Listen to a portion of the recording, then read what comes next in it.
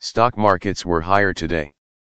The TSX closed at 20,547.76, up 70.50 points on the day. The Dow Jones Industrial Average closed at 35,366.26, up 30.55 points today. The S&P 500 closed at 4,486.90, up 7.36 points on the day. Commodity markets were mixed. Gold closed at $1,806.05, down 25 cents on the day. Silver closed at $23.87, up 23 cents today. Crude oil closed at $67.69, up $2.05 on the day. Copper closed at $4.25, up 2 cents today. Natural gas closed at $3.91, down 5 cents on the day.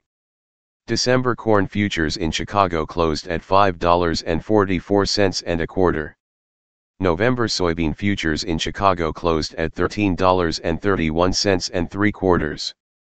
September wheat futures in Chicago closed at 7.18 and a quarter. The Canadian dollar closed at 1.2592.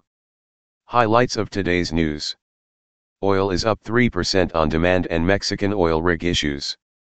SEC demands Chinese firms reveal more about investor risks. U.S. denies G7 call for more time to evacuate Afghanistan. Macquarie, end of housing market on steroids to hit growth.